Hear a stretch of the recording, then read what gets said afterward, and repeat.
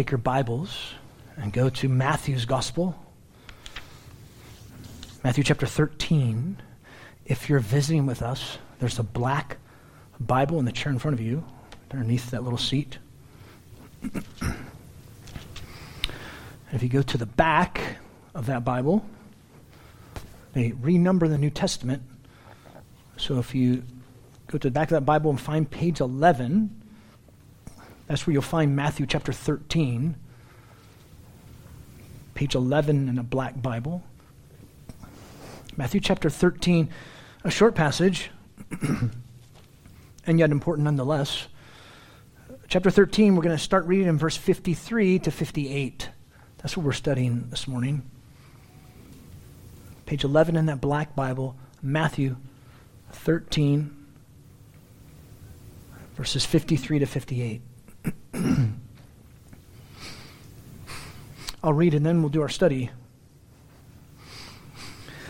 And it came about that when Jesus finished these parables, he departed from there.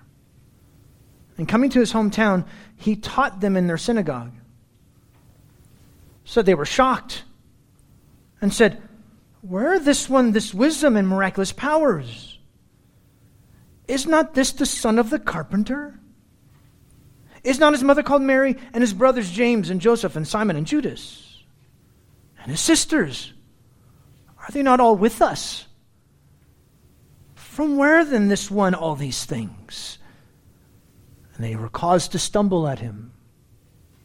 But Jesus said to them, "A prophet is not without honor except in his hometown and in his own house." And he did not do many miracles there because of their unbelief.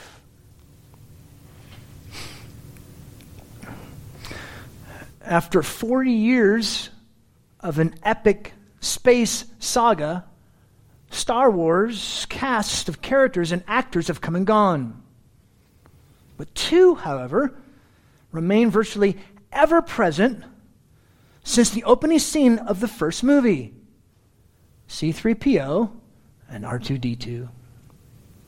And the men inside their metal casing, Anthony Daniels and Kenny Baker. But while the characters' bickering conceals a deep bond of lasting affection, they bicker throughout all of the movies, and everyone gets a kick out of that, but you know they really love each other. For the actors, all there is beneath their metal shells is a decades-long feud. They actually couldn't stand each other. Interesting. Baker saw Daniels as distant and snobbish, looking down on his co-star, both literally and figuratively, referring to how Daniels would never socialize or drink with castmates and was actively rude about attending conventions. Daniels, meanwhile, viewed Baker's role inside the diminutive astromech droid as not really acting and not adding anything to the movie. He said this about R2-D2, the actor, Kenny Baker, quote, "He might as well be a bucket," end quote. They knew each other so well, and yet they couldn't stand each other. The old adage comes to mind: familiarity breeds contempt. And in this situation, it's quite comical. Although I found this picture the other day. It says, "Familiarity breeds contempt, and absence makes the heart grow fonder," just means that when you go away, I really miss hating you. It's like, ouch. It's like... it's funny. But when it comes to the gospel, it's not funny. When it comes to the gospel, familiarity breeding contempt is not funny at all. And here we come to this passage. Matthew is trying to communicate this to his readers in his letter. Bow down and worship Jesus. He is the Messiah, King of Israel. That's his whole point in this gospel. And today what we will see is the danger of familiarity. The danger of familiarity. The danger of being familiar with the gospel. Some of us, we know the gospel, and yet we can just think of it as just, well, happenstance, commonplace, whatever. The danger of familiarity. Statement for you, a few statements. Danger can potentially arise when we become too familiar with the gospel, and especially with its messengers. Complacency, apathy, then incredulity can take over our passion for our King. It just becomes what we always do. So then we become complacent, then we become apathetic, and then it just turns to unbelief. We just let the gospel become too familiar with ourselves. Or we let its messengers just be familiar. It can breed contempt. That's the danger. It can take over our passion for our King. Other statements to communicate, to help as an introduction to our text. We must not allow our familiarity with the gospel and those who proclaim it to begin to create in us a lack of trust in our King. Instead, we must continue to ask God to keep us tenderly soft to Jesus, our Messiah King, and to the gospel truth of the kingdom. God, keep me soft to the gospel, tenderly soft to the gospel.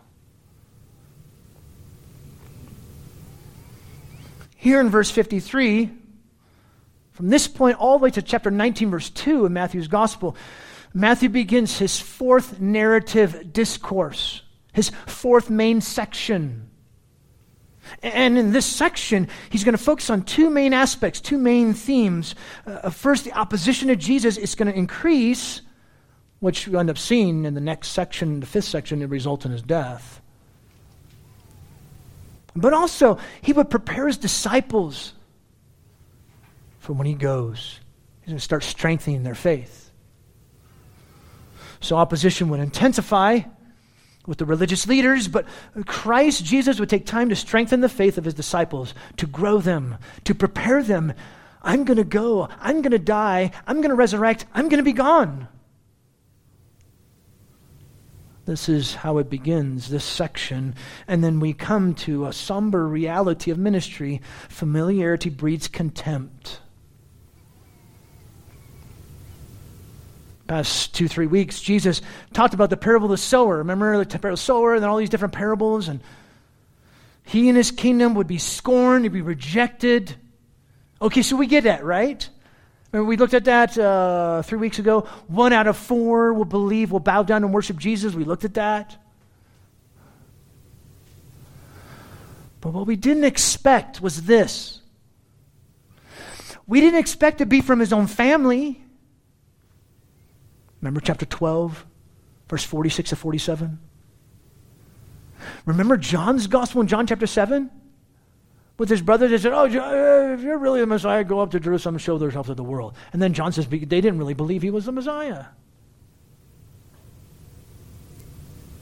And we didn't expect it from his own hometown, Nazareth. What's striking from our text is that everything kind of zeroes in and narrows and focuses upon these 5 questions that the townspeople had for Jesus. They would not believe. Why? Because they knew him. They grew up with him. They saw the kind of person he was. Prophets are known by their familiar surroundings, their strengths and weaknesses. A reason some within the family of those in ministry stumble or fall away or reject the gospel. Now for Jesus, he didn't have any sinful weaknesses. He was perfect. But prophets of old, they were not perfect. And that familiarity can breed contempt. Because they see the prophet and all his weaknesses. They're familiar with all the cliches, the catchphrases, but at the end of the day, they end up rejecting the prophet and really the message, really Jesus himself.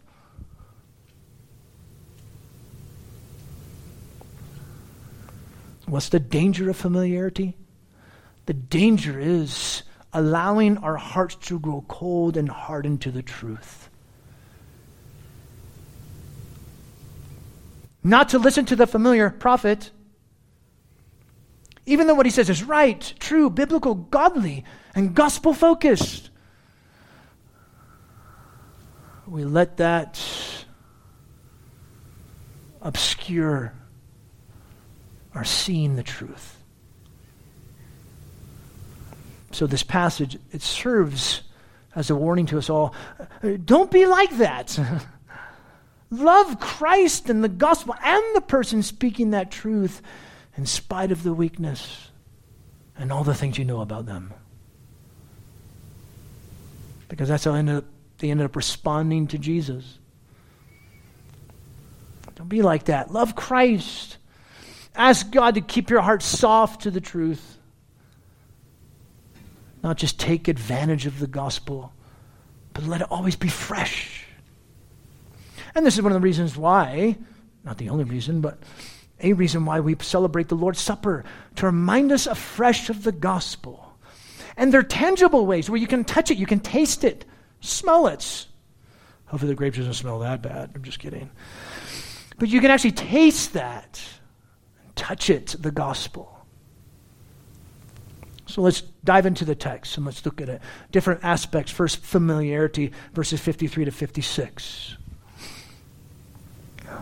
Here's Matthew's transitional statement. It came about when Jesus finished these parables. He departed from there, verse 54, coming to his hometown. He taught them in their synagogue. Nazareth, this is about maybe 5 to 6 miles from where he was before. And yet he was not given a warm reception. There's no banner that said, "Welcome home, Jesus." No parade. He went into their synagogue and he taught them. Now, a synagogue in the first century was very important in Jewish life, but especially for this small town. I mean, they probably did so many other things in that synagogue. It was important for them in the small little town of Nazareth. And yet when he was teaching, notice the response. Said they became astonished. Literally, they were shocked. And skeptical about what he was saying and the source of his power. Maybe he was doing miracles there? It would seem like it. We don't know. It doesn't say that. I mean, later on it says he did some. We'll get to these questions in just a second. But they're hung up with the fact that here he's teaching this and this is power. They didn't get it. Well, remember who Jesus was, is. Jesus, remember, God's reign in his kingdom came in Jesus. He inaugurated God's rule by his words and works. God's kingdom had come in the Lord Jesus Christ. His kingdom is here, it's now. In Jesus, from the perspective of Nazareth, the good old boy, that's how they view Jesus. And that was their hang-up. Their hang-up was, since when did he have become a formable person with such humble beginnings? Since when did that happen? He didn't go to rabbinical school. So where did he get the words or this teaching? He didn't get it from us. And they were saying. He goes beyond the typical village sage. One writer put it like this: they exploded with a list of questions. Notice. There at the end of verse 54. From where this wisdom and miraculous powers? He's one of us. Is this not the son of the carpenter? Actually, literally, it's son of a builder. What the word means, traditionally, though, translated as carpenter. Joseph could have worked with stone. But regardless, notice what they're asking. We know his dad. We know his dad. You can't be some miracle-working prophet, let alone Messiah. Notice verse 55, next part of verse 55. Is not his mother called Mary, and his brothers James and Joseph and Simon and Judas? We know his mom Mary. And his brothers' names his brothers. And the sisters, notice he said, and his sisters, verse 56, are they not all with us? From where this one all these things? Come on. It's Jesus. He's a good old boy. This is Jesus we're talking about, because familiarity had developed into contempt, sadly. And here's where you see the contempt. Look at verse 57. And they took offense at him. Literally, they were caused to stumble or fell into sin. Oh, hello. Because of him, they disbelieved Jesus. They rejected Jesus. They're doing the same thing that the other cities had done.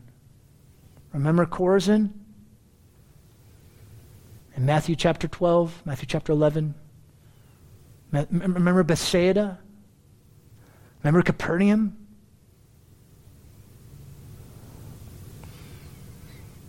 And if you remember there in the same passage in Matthew chapter 11, Jesus uses this word again, stumble. He said in Matthew chapter 11, verse 6, and blessed is the one who keeps from stumbling over me.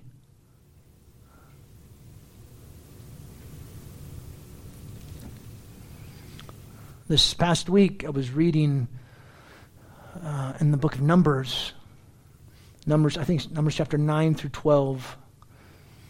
And it was striking to me because in Numbers chapter 12, Miriam and Aaron began to question Moses. And they said, wait, does God only speak through Moses? And it's Miriam first and then Aaron on purpose.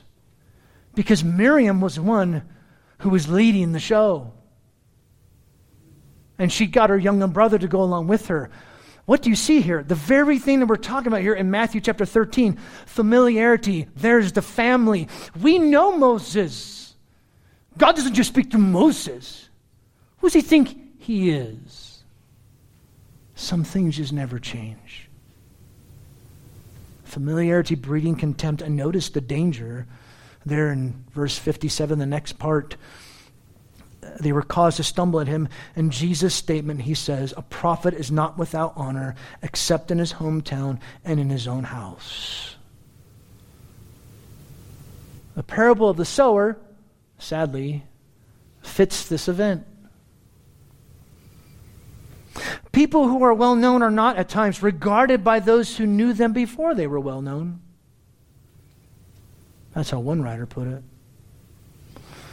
A prophet was given honor everywhere, but at home, because they all knew him. At least they thought they did. Unfortunately, this truly is pathetic. And maybe they were jealous of Jesus. Maybe they were jealous of the popularity, and he was so popular with people. Maybe that was the cause, we don't know. Whatever it was, they rejected Jesus ruling in their lives. They refused to embrace his messianic identity and his kingdom message simply because they saw him grow up. And notice they acknowledge his wisdom and power. But as Matthew says in chapter 13, verse 19, as Jesus said, they did not understand. He can't be Messiah. He just can't be. They thought they were the ones who knew him best. No way. And once again, that sad truth of familiarity breeding contempt.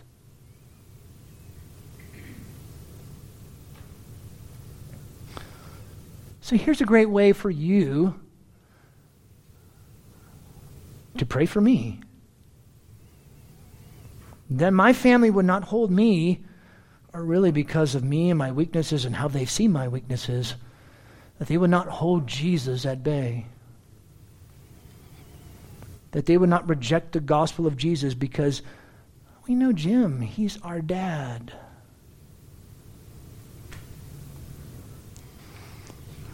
Because quite honestly, that's the part of this position, a pastor, that none of you will fully understand.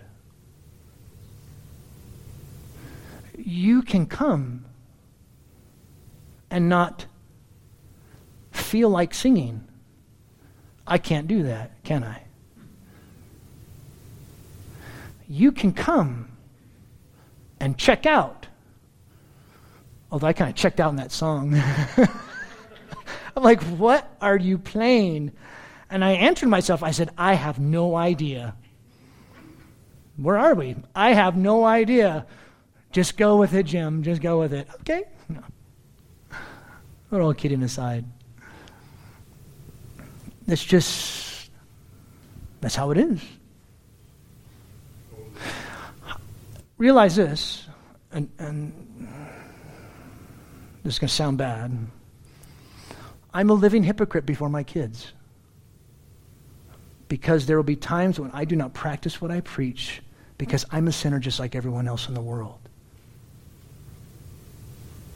And yet, this is my job. Do you see what I mean? See, and that's what you can pray, that they will look past me and all my weaknesses and see Jesus the King. I will never be the perfect husband and father, but Jesus is our perfect husband, is he not? And our Heavenly Father, he is the perfect Heavenly Father, is he not? We look to Christ our King.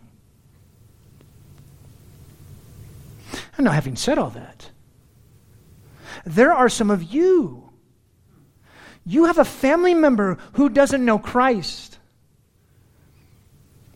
And you're possibly dealing with the same thing of familiarity breeding contempt, right? You know what I'm talking about. Maybe it's a neighbor, though, or another person that you've known for a very, very, very long time. And it's like you're saying, oh God, may they look not to me, but to Christ, right?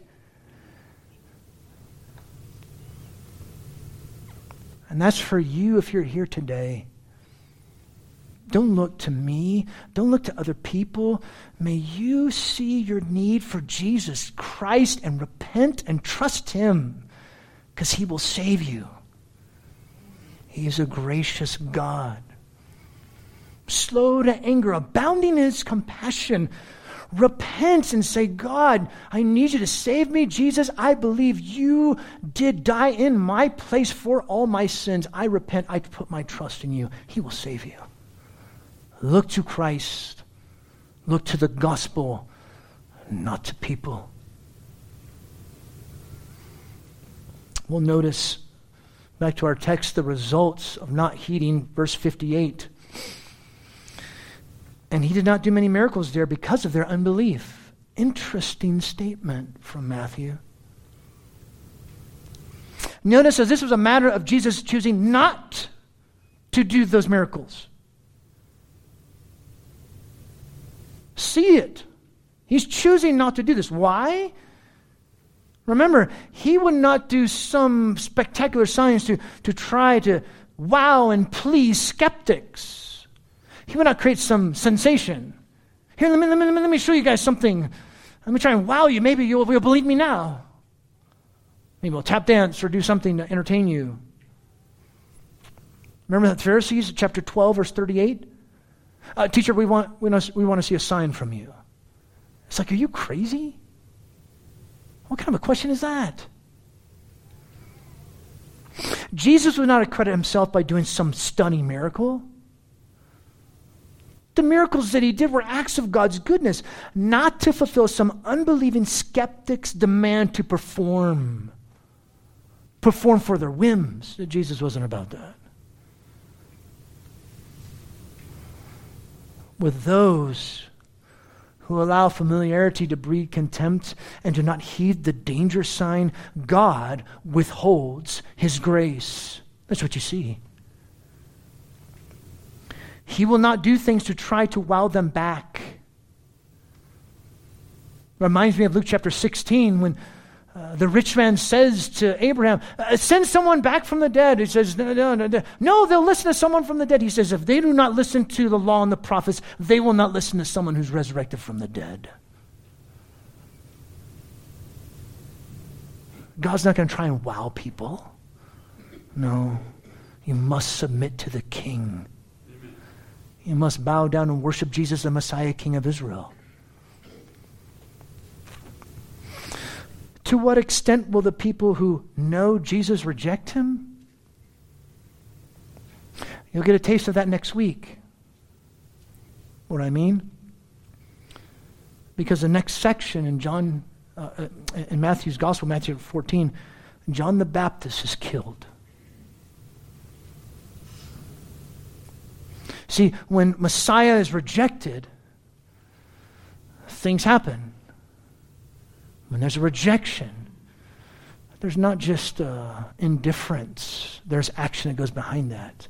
And you see it here with John the Baptist, and which is kind of like, for lack of better terms, a sign of what's going to happen to Jesus himself. The next step for him is he will be killed.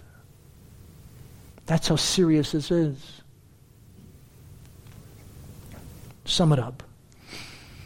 Danger can potentially arise when we become too familiar with the gospel, and especially with its messengers.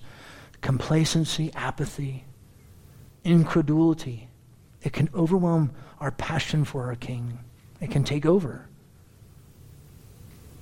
Which is why we must not allow our familiarity with the gospel and those who proclaim it to begin to create in us a lack of trust in our King. Instead, we must continue to ask God to keep us tenderly soft to Jesus, our Messiah King, and to the gospel truth of the kingdom. Keep us soft to that. And this is good. I thought this was a great timing, as it always is, as we will celebrate the Lord's Supper together. That you will say, Father, don't let me take advantage of the gospel. Don't let the gospel just become something familiar to me. Like, it doesn't really matter. It's about the gospel. I'm going to grow by the gospel. I'm going to love you more because of the gospel. It's about Jesus and the gospel. So that way you can actually taste, touch, feel the gospel with the bread and the juice. And this is for you if you're here a Christian. You say, hey, look, I'm not a member from this church. If you come from a church of like faith and practice, and you've been baptized by immersion because we're Baptists, feel free to partake of the Lord's Supper. It's open to you in that way. If you don't know Jesus, we encourage you not to partake. This is for Christians to remind ourselves of the gospel. If you don't know Jesus, watch us and listen as we speak gospel words to you. We also want to encourage you. If you are a believer and you have something against someone, you've not gone to reconcile with them, we encourage you, don't partake of the Lord's Supper. First go reconcile with that person. The next time that we come together, partake with the Lord, but partake with us in the Lord's Supper. But this is a time for us, as Paul says in 1 Corinthians chapter 11, examine yourselves. Remind yourself of your sin and how unworthy and yet the graciousness and compassion of God in Jesus. Don't forget that part. Don't forget the graciousness and compassion of Jesus in the gospel. So take a few moments, if you would, and let your mind think and dwell on these things. And after a few moments of silence, we'll have the men come and they'll pass out the bread. We'll sing a couple songs, a couple verses of a song. But at this time, just let your mind think and dwell on these things.